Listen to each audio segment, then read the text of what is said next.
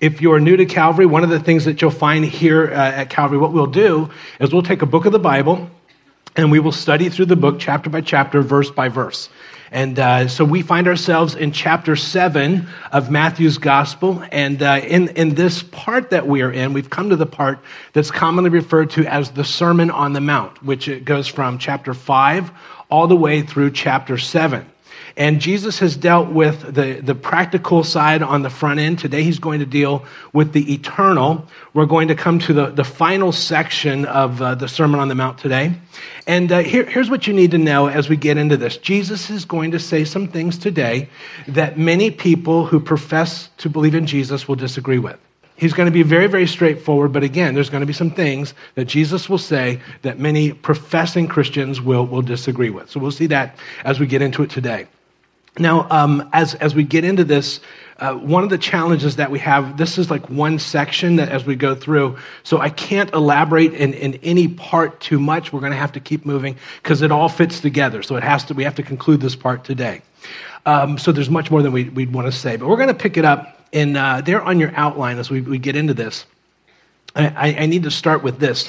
There on your outline, you're going to see it says, all Christians believe, and if you've been here for any length of time, I want you to fill this out, that Jesus is God. Everybody fill that out. That's the starting point for what we're going to talk about today. Jesus is God.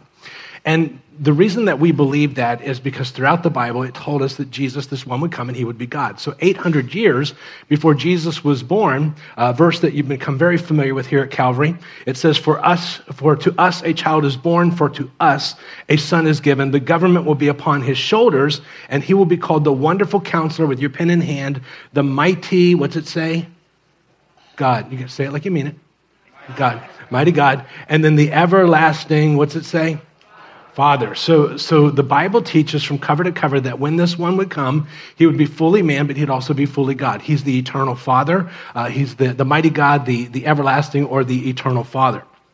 This becomes the dividing line for everything that is Christian and everything that is not. All Christians believe that Jesus is God. So go ahead and write this down. Everyone else believes that Jesus is not God. That's the dividing line. So there you are on Saturday morning, and the Jehovah's Witnesses show up at your house. You try to hide, but they know you're there. And so they knock on the door.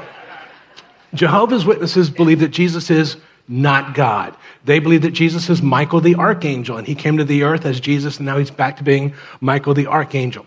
A couple Mormons show up at your house. Mormons believe that Jesus is not God. They believe that if you're a man, you can become a god of your own planet, but Jesus is not God. The Unity School of Christianity believes that Jesus is not God. They hold that Jesus is a man who was reincarnated a number of times, worked out his stuff, ultimately attained perfection, and just ascended, but he is not God. In Islam, they hold that Jesus is not God. He is a prophet that points people to Allah. The dividing line between everything that is Christian and that which is not Christian is all Christians believe that Jesus is God. Everyone else believes that Jesus is not God. That's the dividing line. Well, having said that, because Jesus is God, I want you to write this down. All Christians believe that Jesus is the only way. The only way. And everyone else, and you want to write this down, believes that Jesus is not the only way. All Christians believe that Jesus is the only way. Everyone else believes that Jesus is not the only way. We pick it up in Matthew chapter 7. I'm going to pick it up in verses 13 and 14. This is the last section of this Sermon on the Mount. And Jesus says in verse 13, he says, enter through the narrow gate. For the gate is wide and the way is broad that leads to destruction. And there are many who enter through it. For the gate is small, and in my translation it says the way is narrow that leads to life, and there are few who find it. So as Jesus gets into this, he says there are two gates. One gate is very wide. Many people enter by it, but the challenge with that gate is ultimately it leads to destruction. There is another gate, Jesus, and that gate would be Jesus, and he says it's very narrow. And we're going to find out how narrow, because this is a point that Jesus drives home time and time again. So there on your outline, in John 14, he says, and this is on the night that Jesus was betrayed, the Last Supper, Jesus said to him, I am the way and the truth and the life, and no one comes to the Father but through me. It's very, very exclusive. There is no other way from Jesus' perspective. Jesus and Jesus alone. Another way that he says this is there in your outline. He says, Jesus therefore said to them again, truly, truly, this is very emphatic when he says that, I say to you, I am the door of the sheep. All who came before me are thieves, robbers, but the sheep did not hear them. I am the door, and anyone who enters through me, he shall be saved. He's very, very specific. I am the door, the only door, and there is no other door. Anybody who enters through another door, a wider gate, that one leads to destruction. So when a professing Christian, a professing believer says, yeah, but I get Jesus died for us, and but I can't just accept the fact that he's the only way. They have their truth, we have our truth. When a Christian says that, what that person is doing is they are no longer worshiping the Jesus who created us. They are now worshiping the Jesus that they create. Because the Jesus that created us says time and time again that he is the only way, the only way. And in the Bible, when someone worships the Jesus of the wider gate, the Bible calls that worshiping another Jesus, who would look, smell, taste, feel very much like the real Jesus, but it's another Jesus. It was so bad that Paul, the apostle, writes to a church called Corinth, and here's what he says. He's very concerned. He says, I'm afraid that as the serpent deceived Eve by his craftiness, your minds will be led astray from the simplicity and purity of devotion to Christ. For if one comes and preaches, and I want you to underline, another Jesus whom we've not preached, or you receive a different spirit, underline that, which you have not received, or a different gospel which you have not accepted, you bear this beautifully. The idea is that some were coming in and they were teaching another Jesus. Now that other Jesus looked, felt, smelled, tasted, very much like the original Jesus, but it's not the Jesus of the Bible. And so they were in essence beginning to worship the Jesus that they created as opposed to the Jesus that created them. So Jesus says here in Matthew 7, he says, that wide gate, and the reality is that many will enter in by that gate. But Jesus is not a wide gate. He's a very narrow gate. It's Jesus and Jesus alone, and that's the gate. Any other gate, the wider that gate becomes, it just leads to death and destruction, as he says. Years ago, it was explained to me in a way that made sense to me, and it brought me to the place where I had to make a decision. Someone said to me, you either have to accept that Jesus is the only way, or he is the biggest idiot who ever lived in the history of the world. I said, what do you mean? He said, well, think about it. Jesus taught that he was God. He believed that. And Jesus believed that he had to go to the cross as God and bear the punishment for all of us to pay for our sins. And if Jesus believed that and he went to the cross and he went to that horrific death, but you and I could get there by doing good deeds or following another religion or being sincere in something apart from Jesus, then he'd be an idiot to go through all of that because we could just do this. So Jesus becomes either the only way or the greatest idiot who's ever lived. Does that make sense? You can say that like you mean it. Just humor me. Just get it out there. So, again, if somebody could get there some other way, then he'd be an idiot to go through all of that because we could get there some other path. Now, not only is the gate narrow, but I've put from the King James this verse, and he says, because narrow is the gate and difficult is the way which leads to life, and there are few who find it. Now, this is very important. He says that narrow is the gate. The word there, narrow, is stenos in the original language, and that just means narrow or straight. It's a very narrow gate, Jesus and Jesus alone. Once you enter that gate, now you're on the way. So the gate is narrow, and he says the way then becomes difficult. And that word difficult, I know some of your Bibles translate it differently, but that's why sometimes it's good to go back to see what the original language says. There on your outline, the word difficult there is the word thalibo in Greek. It means to suffer affliction, to be troubled, has reference to sufferings due to the pressure of circumstances or the antagonism of persons. It means straitened, thronged, pressed. And I've underlined this part. When used of the present experience of believers, refer almost invariably to that which comes upon them from without, on the outside. Narrow, press, straitened, tribulation, trouble. So here's what this means. It means that when you enter by that narrow gate, what that means is you're going to then be on the path. And you're going to find in your life at times, you're going to face a great deal of difficulty. This difficulty has to do with the way that others respond to you. Not everybody appreciates your newfound love for Jesus. It's going to be very, very different than the gospel that's out in some circles. Now, another thing I need to say here, the path can be very difficult at times. God loves to bless his children, but you're going to find in this life, as Jesus promised, in the world you have tribulation. There's going to be some difficulty. Now that's important. So go ahead and write this down. So Jesus says he is the gate. And when you enter the gate, the way at times is going to be difficult. And it's going to be found by few, not most. Not everyone likes the narrow gate Jesus. Some who profess to believe in Jesus actually disagree with Jesus on the narrow gate. And the difficult way, there are those who teach not the difficult way that the path can be, the way can be, but they teach that when you come to Jesus, Jesus then comes alongside of you to help you accomplish your dreams, your goals, your aspirations. And really it becomes a gospel that's all about us. It's not following him on the path. It's getting him to jump on board with our agenda, which is why, and many people jump on that, which is why he says few are those who find it. So the gate is the gate. Jesus is the gate. The way is difficult, and it's found by a few. Now, here's the problem, why this is such a problem. Verse 15, he says, beware of the false prophets who come to you in sheep's clothing, but inwardly are ravenous wolves.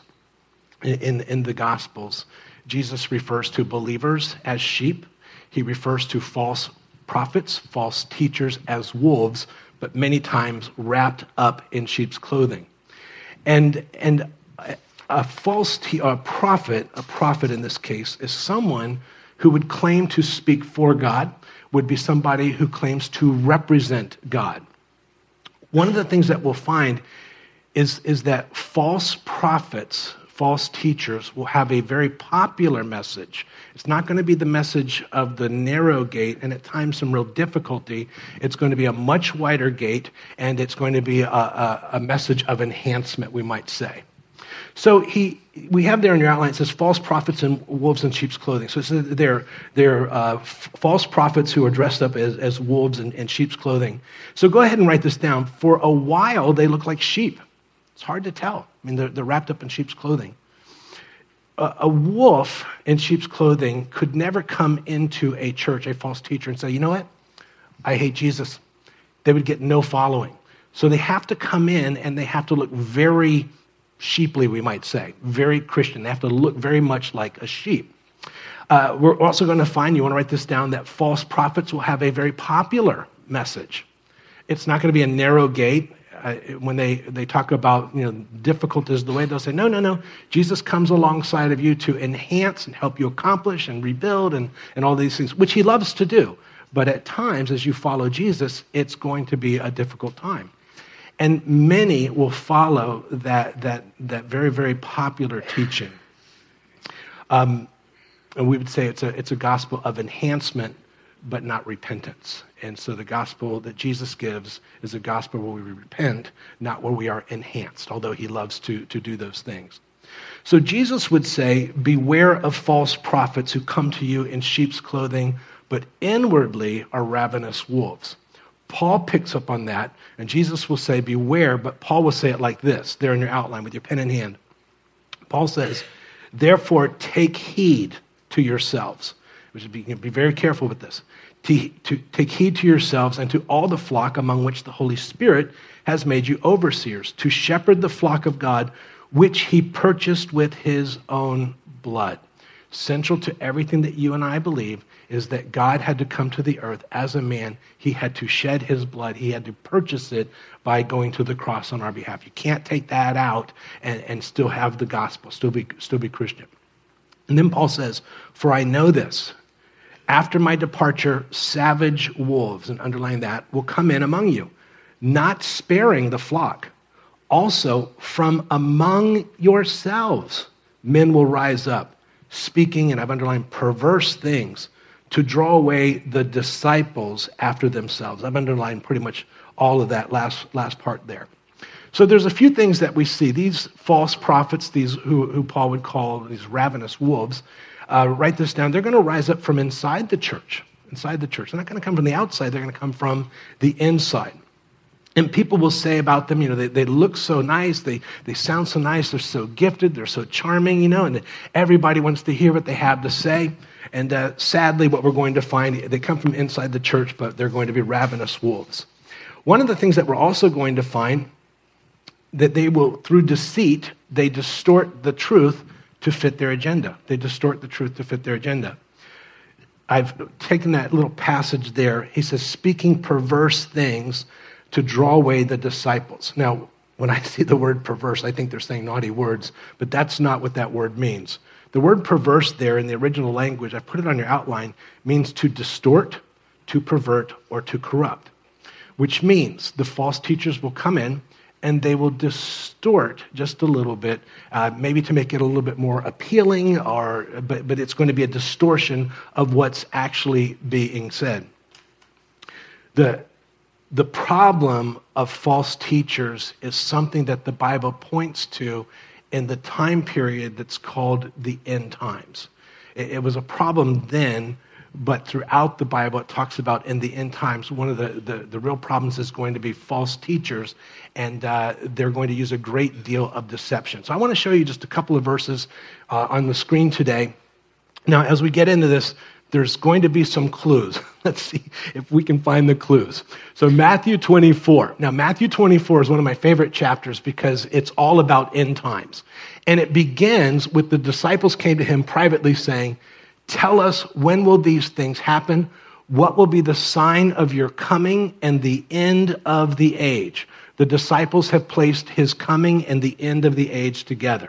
So when Jesus comes back again for the church, that's the end of the age. It doesn't end right there, but it's the beginning of the end of the age. So in Matthew 24, Jesus answers their question, and he begins by saying, Jesus answered, watch out that no one deceives you.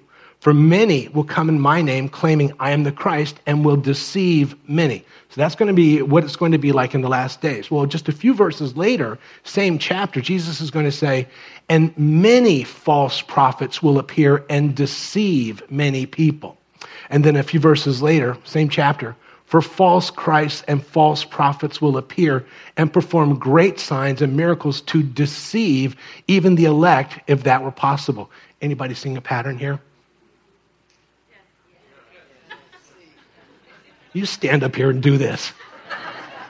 All right, next verse. So Paul writes to Timothy, who's a young pastor, and he says, but the Spirit explicitly says that in later times, you could also say last times, some will fall away from the faith, paying attention to deceitful spirits and the doctrines of demons. That's going to be the problem in the last days. Next verse. Speaking of the time, the Thessalonian church thought that they had missed what's called the rapture of the church. And Paul says, let no one in any way deceive you, for it will not come until the apostasy comes first, and the man of lawlessness is revealed, the son of destruction. What Paul says there is, in the last days, deceit is going to be a problem, but he says the apostasy comes first.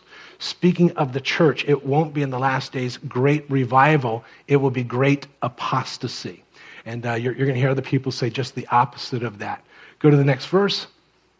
And then in Revelation, in that time period that's commonly referred to as the tribulation, the deception just increases. And it says he performs great signs so that he makes even fire come down out of heaven to the earth in the presence of men, and he deceives those who dwell on the earth. In that time period, the deception just increases. So what's it going to be like in this time from the time that the apostles were on the earth to this time? Well, the next verse says this: but evil men and impostors will proceed from bad to worse. Now, you notice it doesn't say it gets better and better. It says from bad to worse, deceiving and being deceived. Everybody see that? We talk a great deal about the end times. And the thing about the end times is there are a number of very in-your-face signs. But the one sign that's written throughout as the great sign of the end times is that professing believers will be deceived. And so we want to be very, very careful about that. So what we find, if that's the case, one of the things that the false teachers would do, go ahead and write this down, they will draw disciples to themselves, but not Jesus. It's all about them, their agenda, their cause, pointing to themselves, but you find they're not really pointing people to Jesus. And the sad thing is, in the end, wolves always eat sheep. Write that down. They always eat sheep.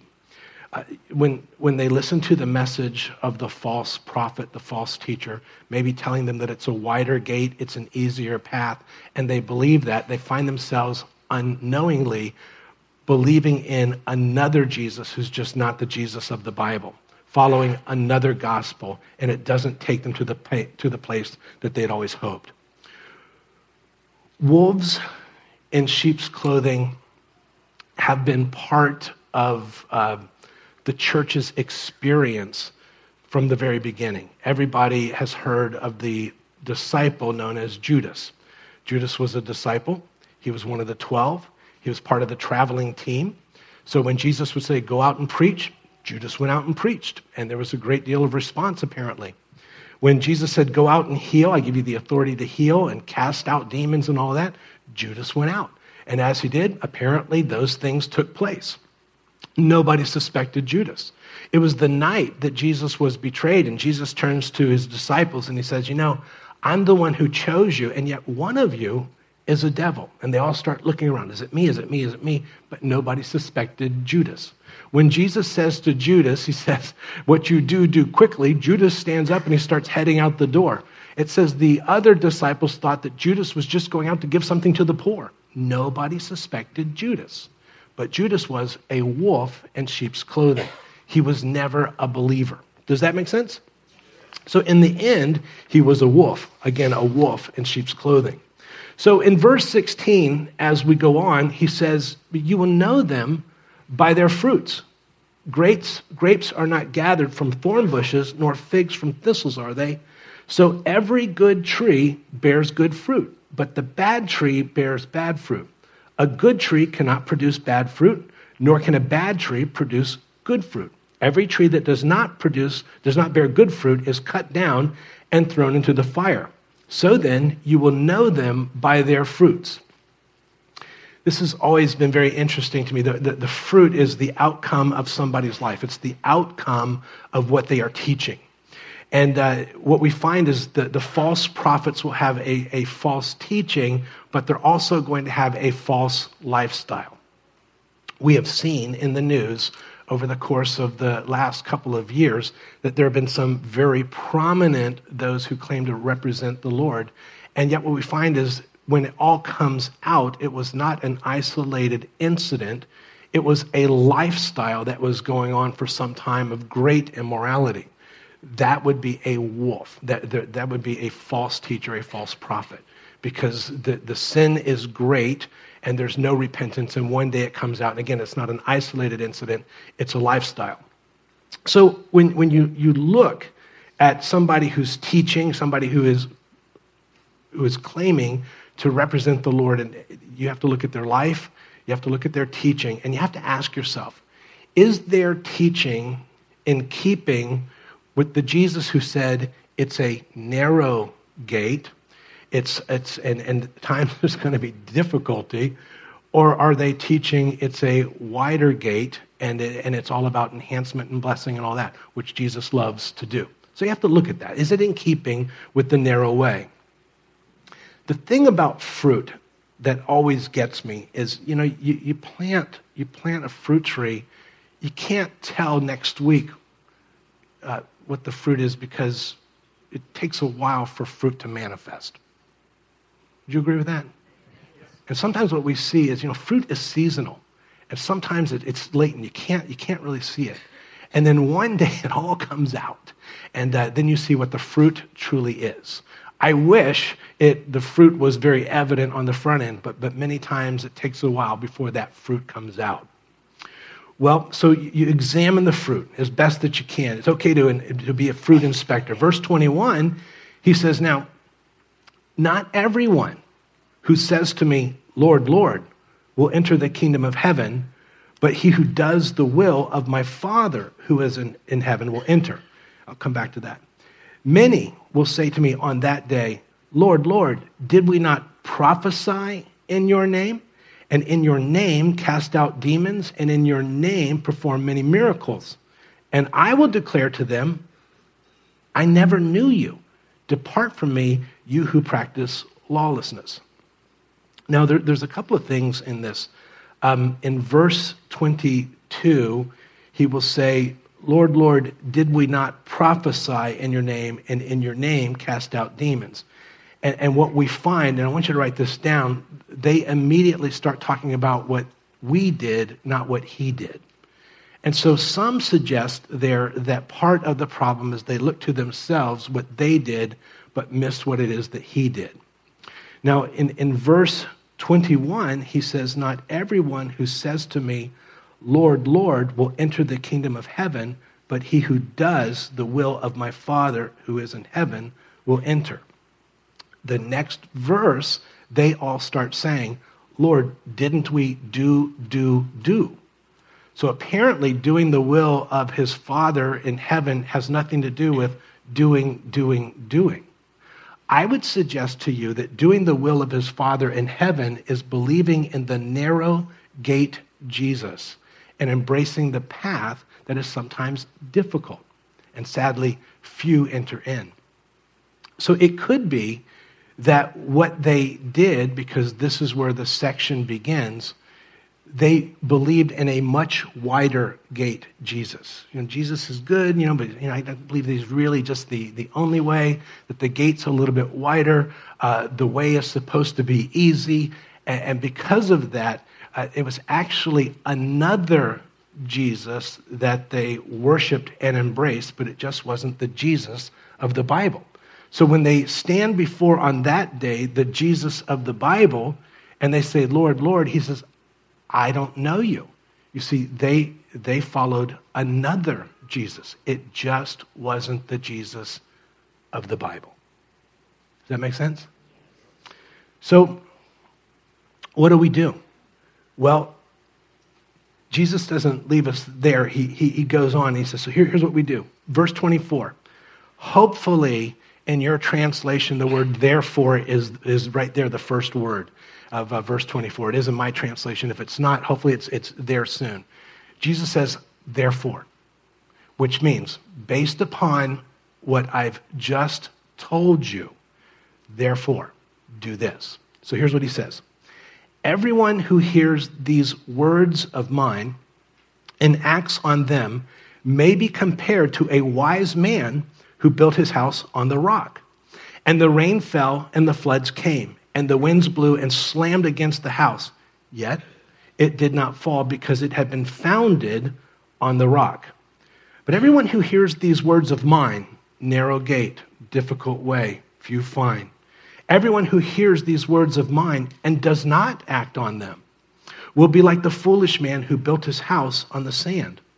The rain fell, the floods came, and the winds blew and slammed against the house, and it fell, and great was its fall. Great was its fall. So Jesus says there's two foundations. And he says the one man hears his word and acts on them. If you were to look that word up in the original language, you can make the case where he's building upon the word, is the idea. The one who goes to his word is the one who, when the storm comes, go ahead and write this down. So apparently when Jesus says, therefore, what he's saying here is to safeguard against hearing, I never knew you, I build my life on what he said, on what he said. And so here's what Jesus said. There is a narrow gate. There is one way. He is the only way. And a wider gate, believing in something else, only leads to death and destruction. And Jesus says, he who hears these words of mine and acts on them is like the wise man who built his house upon the rock. I said to you earlier that Jesus is going to say some things that many professing Christians disagree with. The truth is, Jesus is the only way. To believe in a wider gate is not to believe in the Jesus of the Bible. It's to believe in another Jesus. The problem with that Jesus, he can't save you, which is why they stand before Jesus and he says, I never knew you. I never knew you. So another thing that I get from this, how do you know what foundation you're building upon? In part, Jesus is talking about when they stand before him and there's that judgment, but then there's also just the storms of life. So go ahead and write this down. My foundation will be revealed at the ultimate judgment. It's going to become evident. For some, Jesus is going to say, I knew you, and for some I don't. And it's also revealed when I'm going through the storm. If you follow Jesus for any length of time, you're going to come on that path, and you're going to come to that place that's difficult. It's very difficult.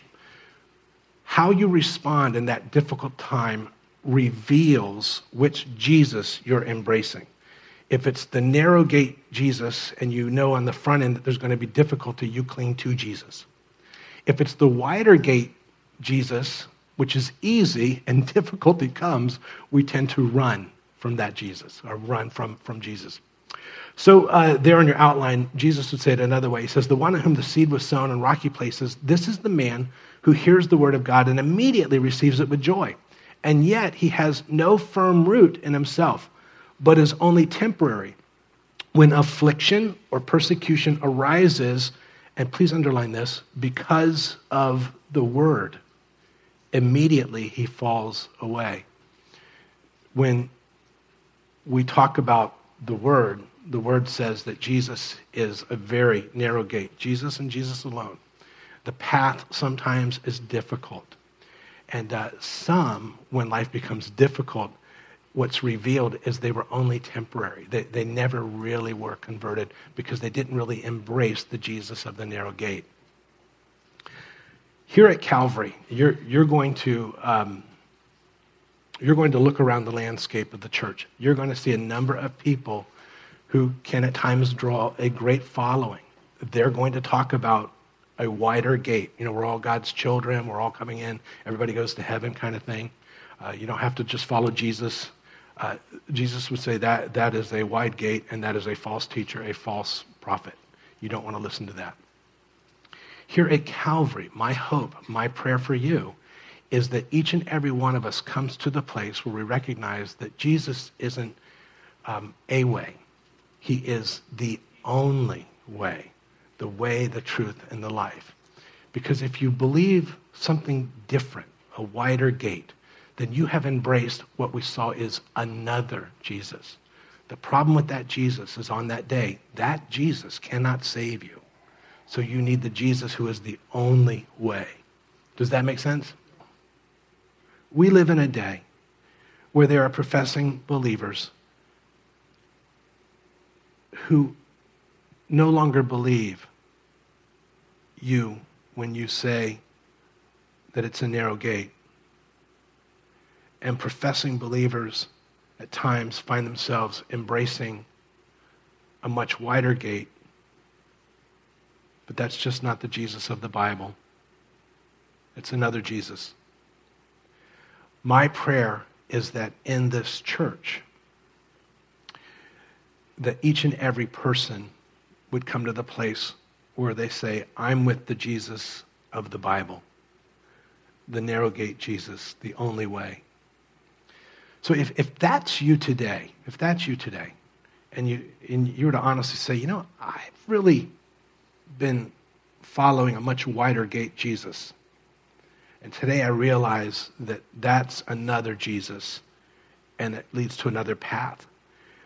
Then very simply, in your own way or with me, just turn to the Jesus and say, Jesus, the Jesus of the Bible, I want you. I want to believe you, the Jesus who is the only way. And as I enter this gate, and I then begin on the path, I know there's going to be some times that there's going to be difficulty.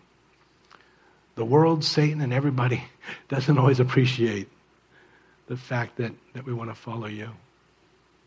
But we don't want to miss you and get there and find that we worship the wrong Jesus. So we turn to you and say, Jesus, forgive me. Take me. I'm following you.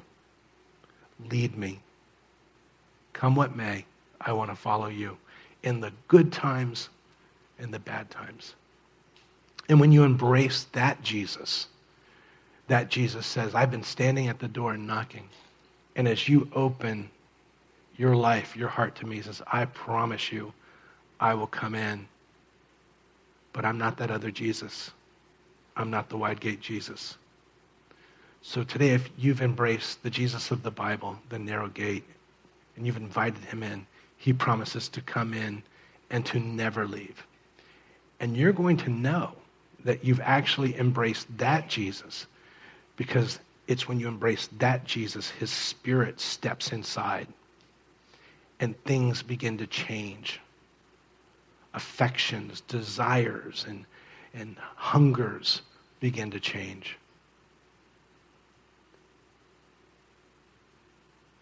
Father, for those who've invited the Jesus of the Bible inside today, and your Spirit entering in also, keep us, grow us, take us on the path that you have for us. Help us to represent you well in all things. It's in Jesus' name we pray, and all God's people said. God bless you guys. We'll see you next time.